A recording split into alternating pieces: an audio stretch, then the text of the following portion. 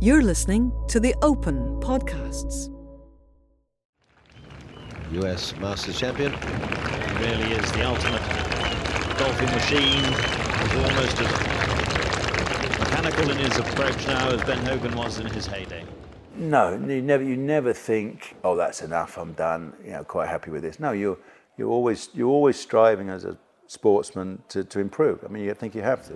Now on the tee, and the favourite, Faldo. If you fire a 2-iron to 6 feet, well, you want to do it again. And that's perfect. And it's quite a process to do that again, isn't it? So it's constant. The little voice on my shoulder said, "You ain't good enough, mate." Well, that's 2-3 putts in a row. You're always striving as a sportsman to improve. I mean, you think you have to. Very, very great competitor. So how do I sort out this swing? Look, his whole goal was to win the Open, and I didn't realise what effort we were going to put into it. Still trying to find some sort of rhythm. He was a perfectionist on the course. I think we were well suited. I mean, I knew we were going to work hard, but I mean, he really worked hard at it. You have to fail and fail and fail to learn. Also struggling Englishman Nick Faldo. Realising I had to take my game, everything to a new level. To me, what I remember is that our focus was now and forwards. You get players that are dedicated and they're focused, but not to the same extent that he was. I mean, he was just like one-track minded. Okay, this is what I want to do. This is my goal. Nothing's going to get in the way of it. He's really got to get it together now. Other people were saying, do you think maybe you should think about a club pro job? Yeah, honestly, that sort of thing. Well, now, this for a 4 for Faldo. You can think and believe you can do something, yeah, but then you have to have trust to really know you can do something. Oh, well done.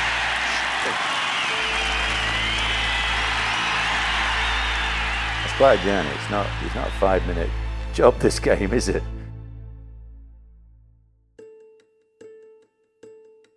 Honestly, went to St Andrews on a mission. It really was, and it was great because everything was a first with Fanny. I still absolutely love St Andrews. It's a special place if you're a golfer, and the Open at St Andrews, yeah, it's special. It really is special to just be there. Back at the first, the familiar duo. Nick Faldo, Fanny Sunesson, his caddie. Faldo, very cool customer and the bookie's favourite. The way I was playing and the way I felt. But Nick looks to be swinging superbly well, and I think he's going to be a very difficult man to beat. Poor old Bryson got hammered for saying par 67, but in my head I looked at that and I thought, that's par 67. So that was my goal. I said, shoot 67. Now Faldo's opening drive. First day, Leadbetter comes running back. He says, they're all hitting it. It's into the wind the first. They're all over-spinning it and coming up short into the burn. Remember that, won't we? Take that on board. So what we got, and they said 9. Okay, we go with an 8, bit more. We don't want. Then the wind picked up a bit much. All right, we'll go with a 7. Certainly a 7-iron. Traction down the shaft, in low control, all important. So I chipped this 7, and because it goes like a rock. A little bite stand, a little clumsy, right over the pin, of course, but he'll be cross. It's gone so far. Straight through the wind. I'm on the back of the green. It's a 40-yard putt, isn't it? You're on the back of the green. I can tell you this 31 years later. I said, all right, relax. You're going to win. I mean, how about that for a line down the first hole? Seriously. First green, Nick Faldo. Long putt. That's beautifully shot. Such long range. And that's why when we get to 18, I then got there with my chip shot in front of the green. I looked at the leader and I'm only 3 under. And that's why I thought, well, I'm off my schedule. I'm 2 behind my 67. I walked up and I thought, if I land it there, it's going to kick onto that hill and back on and up and round, the Valley of Sin. And so I did plot it, and a little A-time, boom, boom, boom, boom, in. Well, as Clive said, he runs it through. And it's a beauty.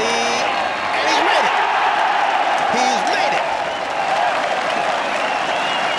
An eagle 2.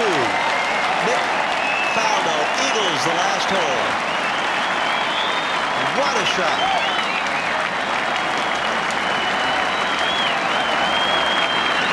Classically played right through the Valley of Sin. Bump and run into the hole. Storybook ending to the first round for Nick Faldo.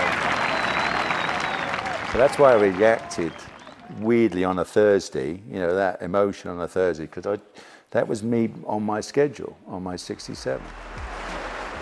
Day 2 brought with it cloudless skies, and no sign yet of the winds that could sift out true golfing quality. Again, just a couple of matches behind Norman and anxious to keep him in his sights. Honestly, again, when I arrived there that week, I said, I've got one person to beat this week, is Greg. Greg Norman is in with a 66. You know, if you look at a Greg Norman who you might have say he had superior talent level, you know, in the way he drove the ball. But, I mean, Nick had his number, you know, that was it, you know, sort of when he had the game and then he had the mind, I mean, he was, you know, I won't say unbeatable, but that's really what sort of set him apart from his peers, really. So more of a psychological thing than anything else. Was playing great and shot for 65. Some of my iron shots were fantastic. Right. Yes. Well, what a wonderful shot from Faldo. 2 in a row. He just refuses to let Norman get away. He joins him now with 2 holes left to go. Both of them 12 under par. The mouth-watering prospect of the best 2 golfers in the world battling it out on the finest course is almost too much to bear. Faldo and Norman have opened up a 4-shot lead, but anything is still possible. So then we tied with Greg, and so that's the when all the story starts.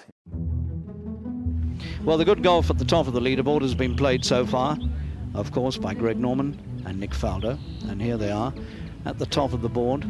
And, well, it was Norman set quite a target, and Faldo followed him home and, in the end, was up there with him. Well, the first tee now and the final pair. Ladies and gentlemen, this is the final game of the afternoon. On the tee, Nick Faldo.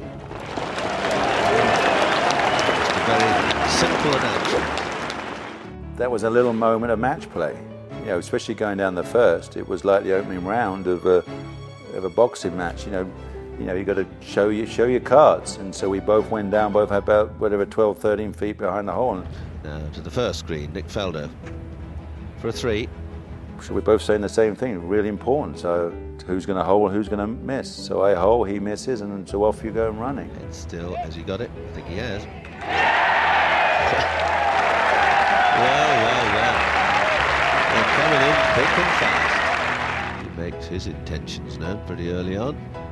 Can Greg Norman now follow him in? He's overdone it. He's overdone it. You know, my putting was amazing that week from 20 feet. I mean, I literally hold everything inside 20 feet. Nick Faldo at the 11th. This for a 2. This to go 16 under par.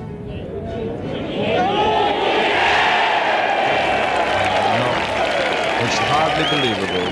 This man just wears the opposition down. He's beginning to put a lot of ground between himself and the people behind. And there are not many people would believe they could make up 4 shots on this man. And obviously I'm hitting in the right places. I only hit it in 1 bunker the whole week. So what an excellent exhibition of golf we've had from Faldo this afternoon. Then I hit a wedge to 2 feet at the last for another 67.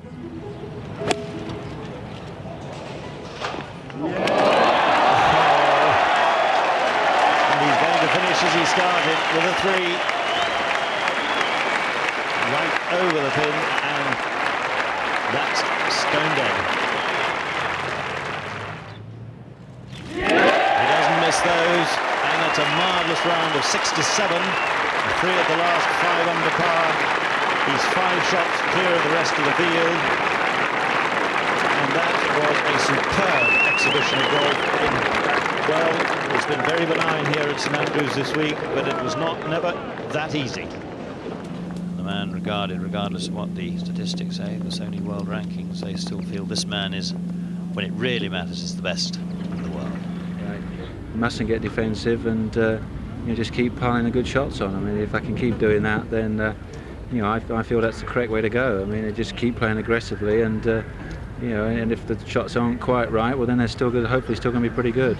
5-shot lead going into the final round. Would that tempt you into suggesting you might be Open champion again? Oh, no, I got one more day. I'm not going to even think of that. I'm just going to, as I said, I've just got to play hard and just keep going for it.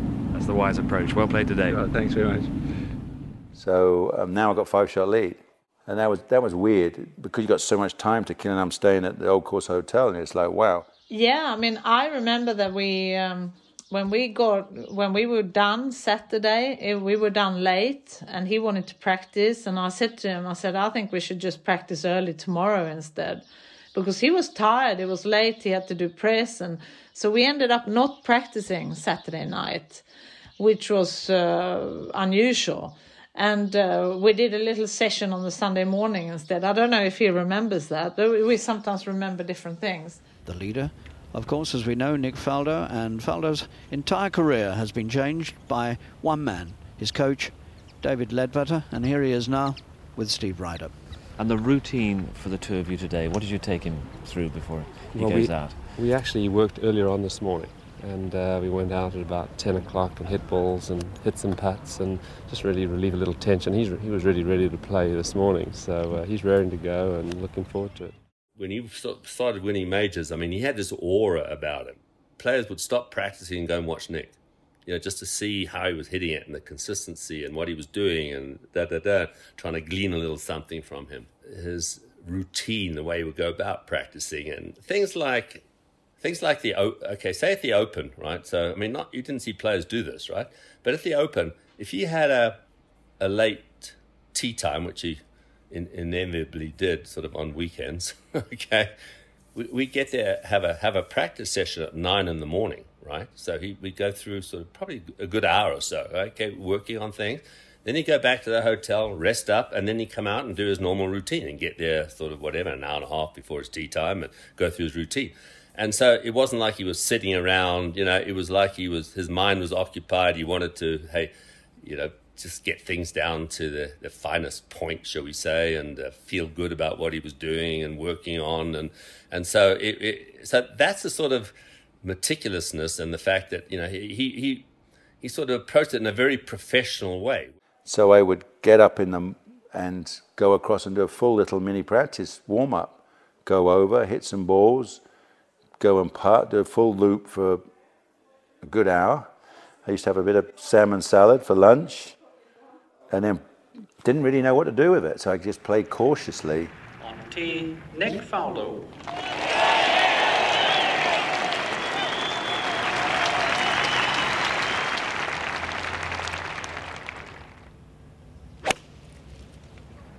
A beautiful shot from Faldo. And wait for the applause as he passes this massive gallery at the first. Doing all right. I mean, he pulled a 4-iron at the fourth. Tough hole. It was only bunker I was in. Bogeyed that one.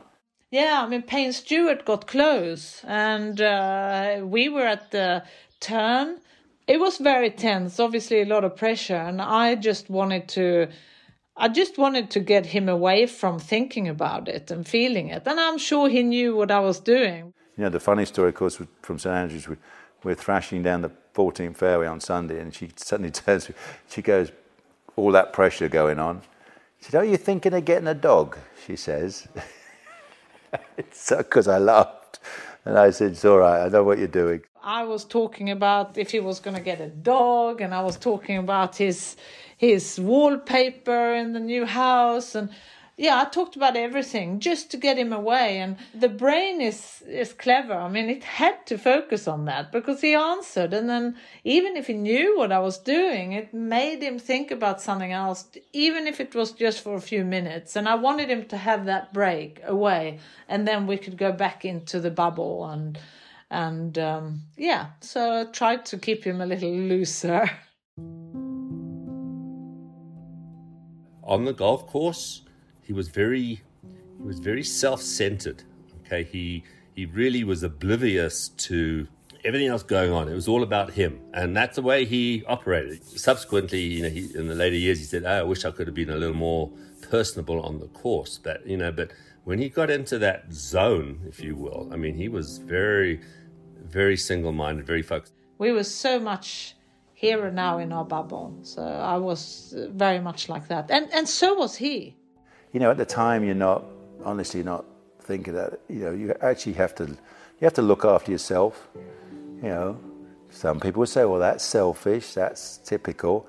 But no, you're the only one who can look after your emotions and everything and how you feel and how you control yourself. So you have to play for yourself. Here is Nick Faldo, who, according to some of the comic papers this morning, isn't the most popular boy in town. So I remember back in 1990 when he won at St Andrews, one of the other players I was working with at the time was Ian Baker-Finch, and they were drawn together in the last round. I said, Finchy, I said, look, you're playing on your own today, you know that.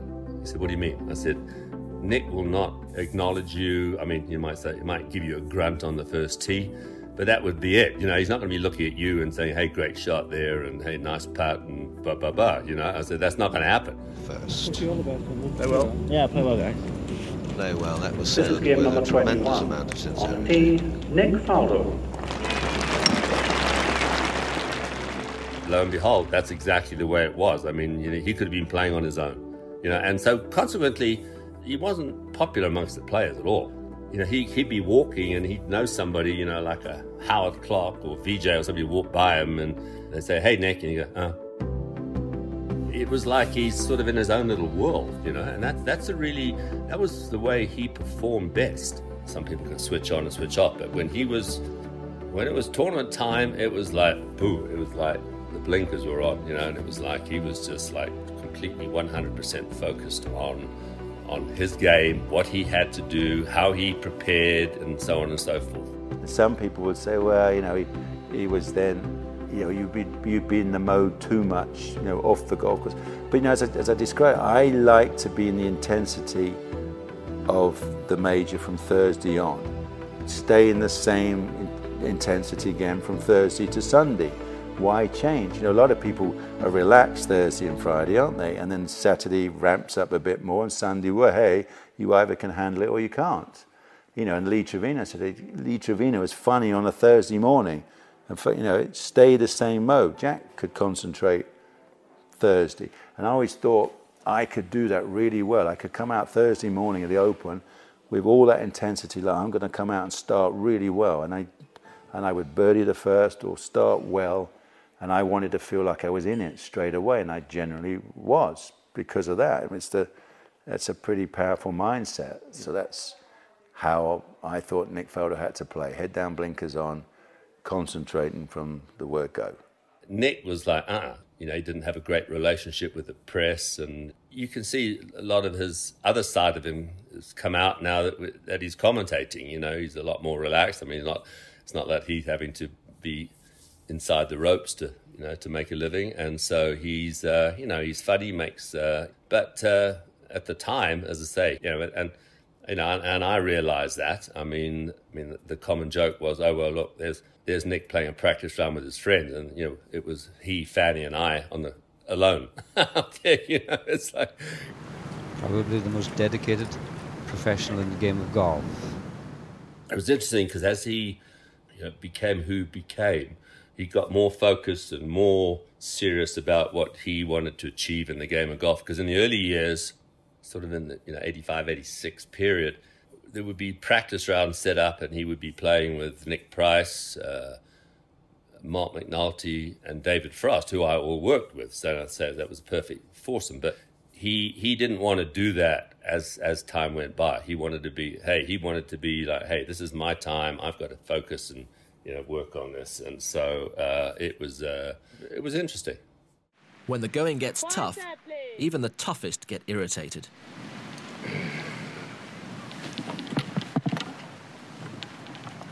You can't talk when I'm lining up the shot, okay? Against a very bleak backdrop, Faldo the golfer and Faldo the man were suddenly both under the microscope. You can't read someone's mind completely I tried to speak to him about other things at different times, and we had a laugh on the golf course sometimes. He wasn't just focused on the golf all the time, but he certainly was very focused on the golf course. And I was one of those guys, against all psychology, what they would say, I could think of golf all day long. And many psychologists would say, no, you can't do that. You've got to jump out and think of the purple monkey technique and then jump back in.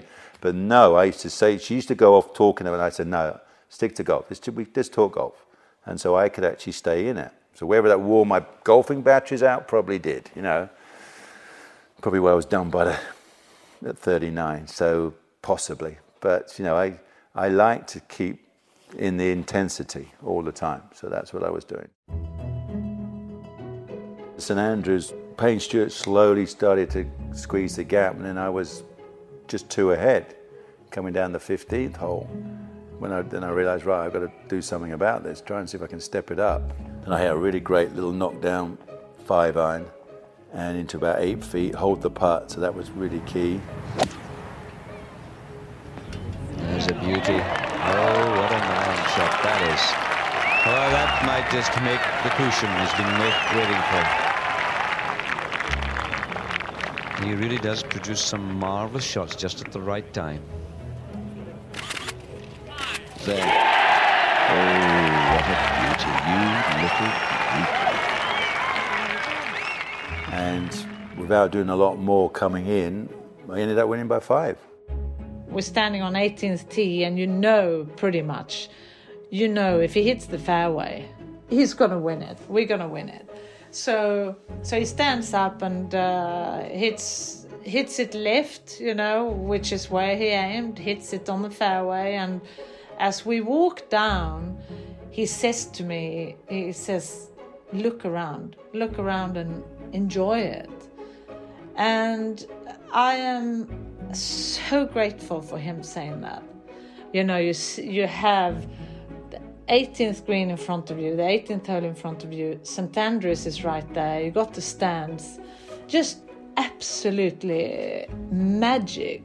And as I sit here, the scenes outside the R&A, the clubhouse, and the red arrows coming over. And when we came up the last, I said to Fanny, well, lift your head up and look around. We can enjoy this one because you got the. So yes, I can remember and seeing and running through the crowd, the fans. That was amazing.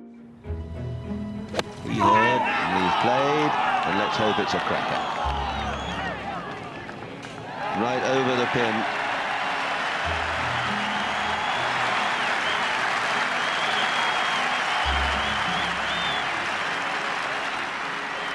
And if he hadn't told me that, I wouldn't have looked at it. And I'm forever grateful for him for saying that. And that's probably one of the most special moments in golf for me. And I shared it with him. This was 71. Yes. There it is. Nick Faldo played a very controlled round. He wasn't really threatened, but he fought himself. He had to battle with himself and his own emotions and thoughts. And he's done it superbly well. And the funny bit was, so I got my young children there. I got Natalie and Matthew. So Matthew's a tot, just over a year. Yeah, Matthew's 15 months old, because he wants dad. I'm standing over the claret jug, so Matthew was dad. So I just give the claret jug to Fanny. I said, here, grab that. And then so I pick it up and I'm holding Matthew. And then there's a picture of Fanny standing there. So you think, again, we've only been on the bag for 6 months and we've just won 2 majors and this, and she's standing there holding the claret jug. So little moments like that, you think, it's kind of your little memories. And so, obviously to win at St Andrews is very proud to be part of that. The winner of the gold medal and the champion golfer for the year with a score of 270, Nick Faldo.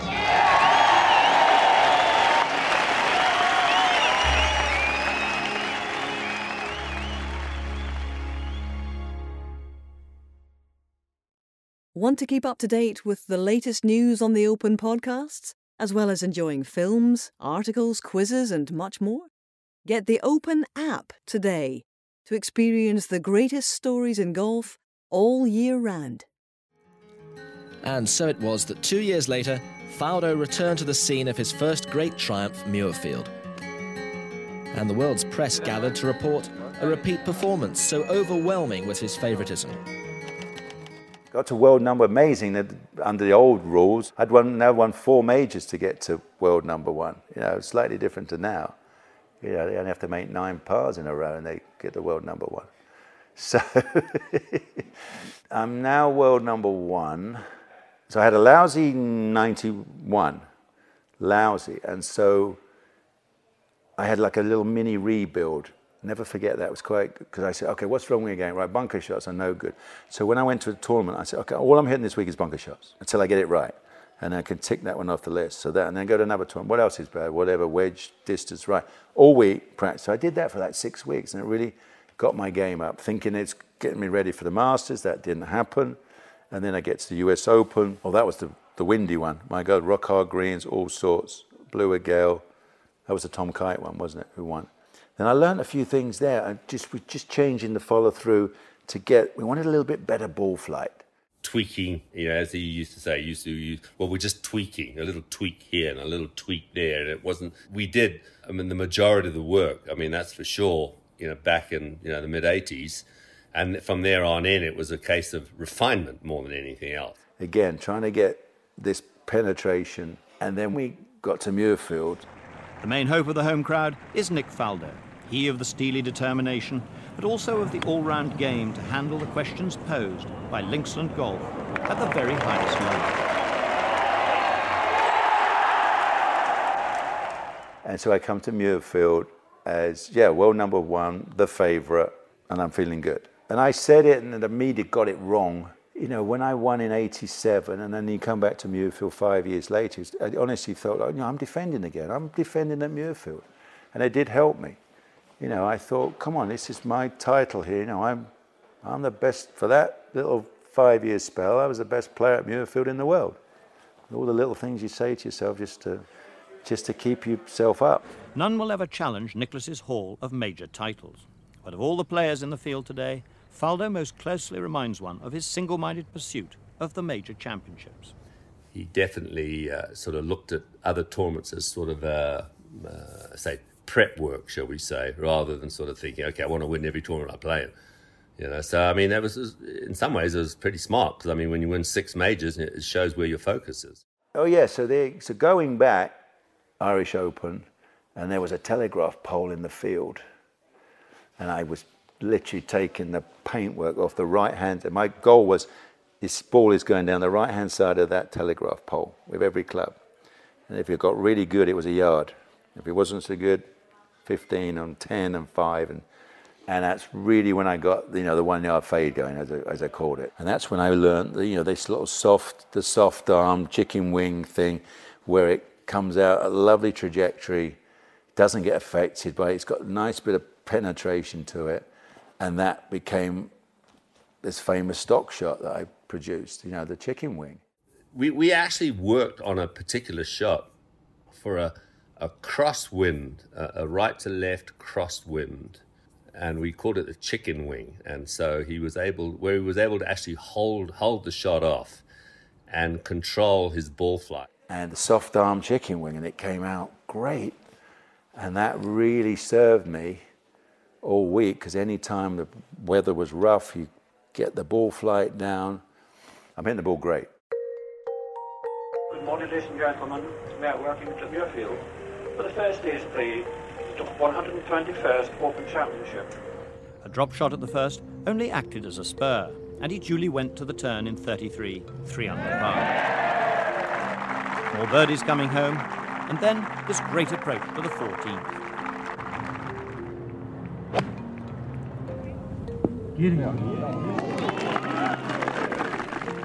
It seemed that the championship lead was his for the taking, but that miss was the end of his run. Just pars from then on in for a round of 66. The first round saw 3 shots covering 8 players at the top of the leaderboard. Faldo's 66 left him 2 adrift of Raymond Floyd and Steve Pate, 2 Americans. But midway through the second round, the balance of power changed. Faldo machine rolled on. 3 at 10, 3 at 12, 3 at 14, and again at 15. Faldo for yet another birdie, and the first hint of daylight between himself and the rest of the field.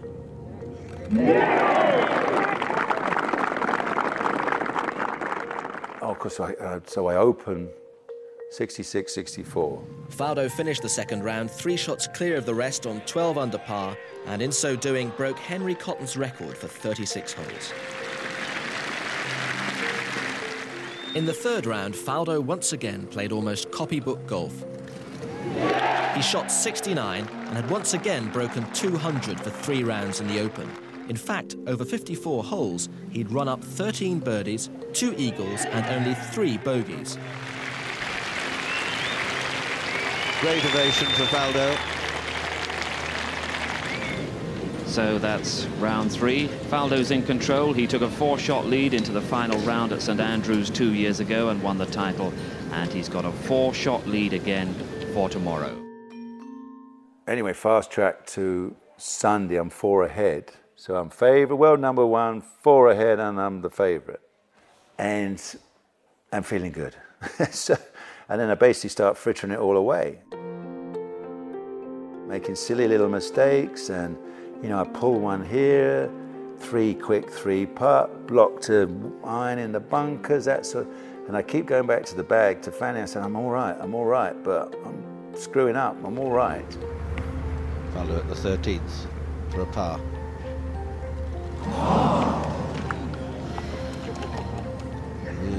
He's been leaving himself an awful lot to do, And he has that, must have a sickening feeling. There's a stunned silence about Muirfield links.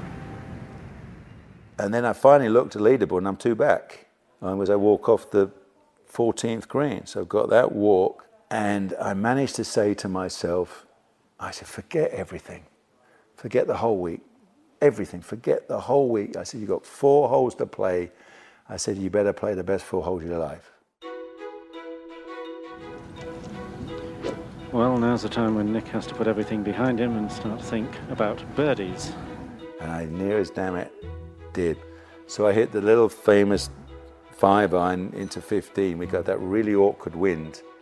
The 15th hole, it was just perfect because the wind was blowing right to left there. He had a 5-iron into the hole, and he hit this chicken wing 5-iron shot where the left elbow sort of splays away from the body and holds the face open.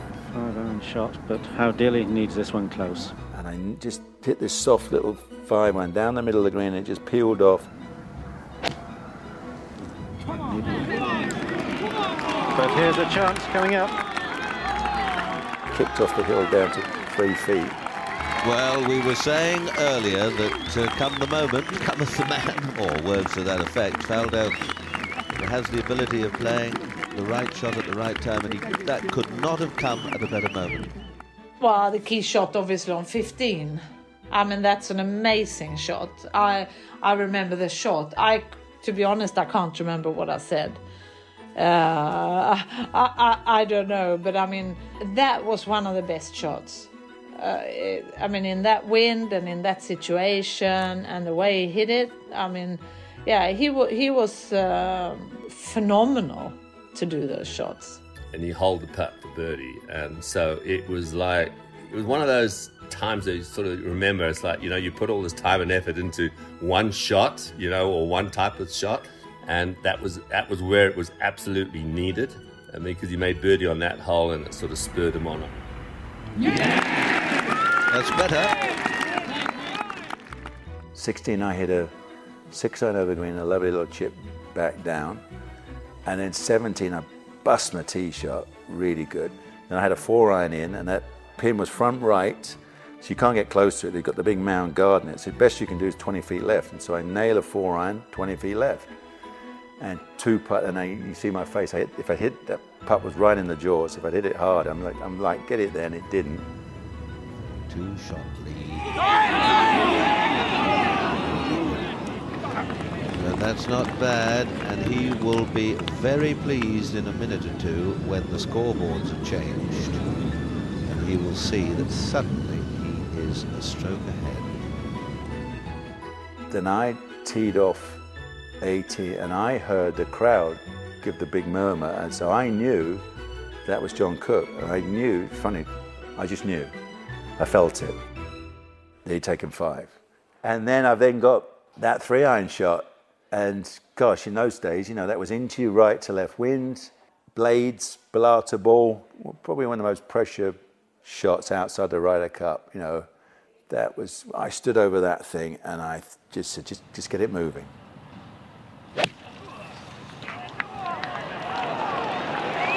Down the right side, needs to turn in a little bit, and how about that? Oh, steady now, right at the flag. What a magnificent strike. I just wanted to see the club head move 2 feet. I thought, just get that moving 2 feet, everything else will take over. And sure enough, I'm there and boom, and I nailed it. And it just right past the flag, 20 feet, 5 feet behind it. And then the part was weird, the ball was sitting up. And it was a really big scoop in the back of the green. I don't realise it. And so when I hit the putt, I hit it a little high on the blade, and it just kind of was like, oh, what happened to that? But obviously, just scooted down the slope to that. Well, something funny happened there. And it's making its way down. That was a most extraordinary putt. I thought someone had stuck a bit of chewing gum on the centre of the putter there when he hit it. It didn't seem to go anywhere. Oh, blimey O'Reilly. Oh, I think that really was extraordinary. And, you know, then tapping that in, that's when I reacted, because that was the first time I'd been on the knife edge of blowing a major. This to be champion. There you absolutely fantastic. And he's absolutely drained, he's absolutely shattered. The supreme effort.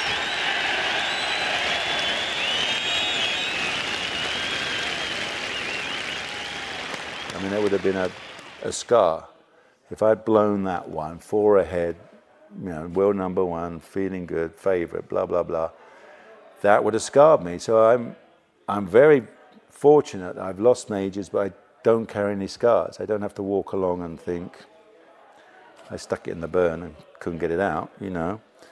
So, which must be tough, must be really tough. So I'm very fortunate on that one. The winner of the gold medal and the champion golfer for the year with a score of 272, Nick Faldo. Well, the crowd really on Nick Faldo's side. What a tremendous battle, a wonderful display of skill and courage, and he did it and the others couldn't. And so he is the champion for the 3rd time, and very well deserved indeed. That was special because I went there. I'm very proud of that. I went there with the intention to win that, you know, all the preparation and everything. So I think that's different, you know. Going to a major just feeling good is great because you kind of sense something. You think, oh, if everything goes my way this week, I'm feeling good about this. But actually, to rock up there and you've been thinking about it for a month before or more, you know, right, this is mine. That's a completely different ball game, isn't it? And here's a shattered man, Nick Faldo, Open champion for the 3rd time. But my goodness, they don't get any easier, do they? That's not the word easy, is it? That is not the word that, you know, well, I don't know what to say. Where do I start? Obviously, it's been a lot of focus on and high pressure during the whole round. And then such a happy feeling inside. And, you know, it was fantastic. Just such a happy feeling. And of course, then a couple of years later, we were at Augusta, and you kind of know what else happened. 99% of people will come, oh, you and Greg, 96 Masters. So I got 3 and 3, which, you know, I would have loved. It was a goal to win the Grand Slam. I would have loved to, but 3 and 3 is a cool. 3 is one of my numbers, my goodness. So it's pretty cool, pretty cool. applause largely for the 3 times Open champion, 3 times Masters champion, Nick Faldo. So, you know, I'm very proud that I was a serious competitor and did my bit at the Ryder Cup as well, which was very important. And, you know, and then Hay Times, for that was half my life ago now. So obviously now my giving back and paying forward has been the Faldo series. We've done 25 years of it, and really it's been me and the R&A. And now golf is fortunately a very popular place, great sport, outdoors, fresh air. Hopefully we'll keep going. Hopefully we'll still be playing Faldo series events when I'm gone and that sort of thing. So he's got a great sense of humor, and he was a great player, very focused. I really enjoyed working with him. I mean, I was so lucky to get to work for him. I would say, even though he won the Masters in 96, I would say his golden years were like 87 to 94, that sort of 7-year period. Doesn't matter how good you are. I mean, that's why Tiger was such a phenomenon.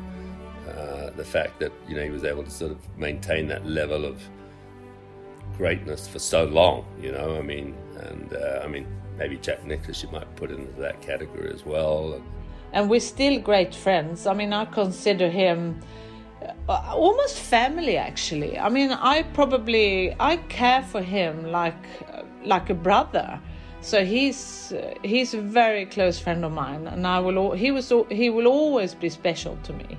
On the other hand, he really helped my career too, because my career really took off then too. You know, it was almost as if, okay, you know, all the work they did has been validated here, and so, you know, then all sorts of opportunities came my way from, you know, I'm just as grateful to Nick as Nick was to me. So it was like, say, it was definitely a two-way street in everything that we did, you know. Yeah, I had a rapid rise, quite amazing, to pick up the game of golf, in 71. And then I'm at the Open in 76. Even more fun, I beat Jack at the Ryder Cup after playing golf for 6 years. I do enjoy reminding the great man that one. And so that was the one where I would be on the putting green like any kid would do, this to win the Open, this to win. And I did stand up and face that putt in 87, this to win. Oh, well done. I'm very proud that I got a great reputation of being one of the best ball strikers out there. Proud the way I played and how competitive I was, and the play to win, and I could do it on a Sunday, and that was my goal. That was the most important thing. Winning was the most important thing. Emotional moments, one of our great champions. And the champion golfer for the year, Nick Faldo. It's obviously near and dear to me, and I hope I, in whatever capacity, can still be involved at the Open. I guess the nicest thing is you got your name on the back of the Claret jug. As the countdown to the 150th Open at St Andrews continues, the Open's official website has more content than ever before to whet your appetite for a landmark championship. Visit theopen.com today and explore our vast library of videos, as well as a host of new features, championship updates, ticket and hospitality information, venue guides, every episode of the Open podcasts, and much more. This has been an original audio production from The Open.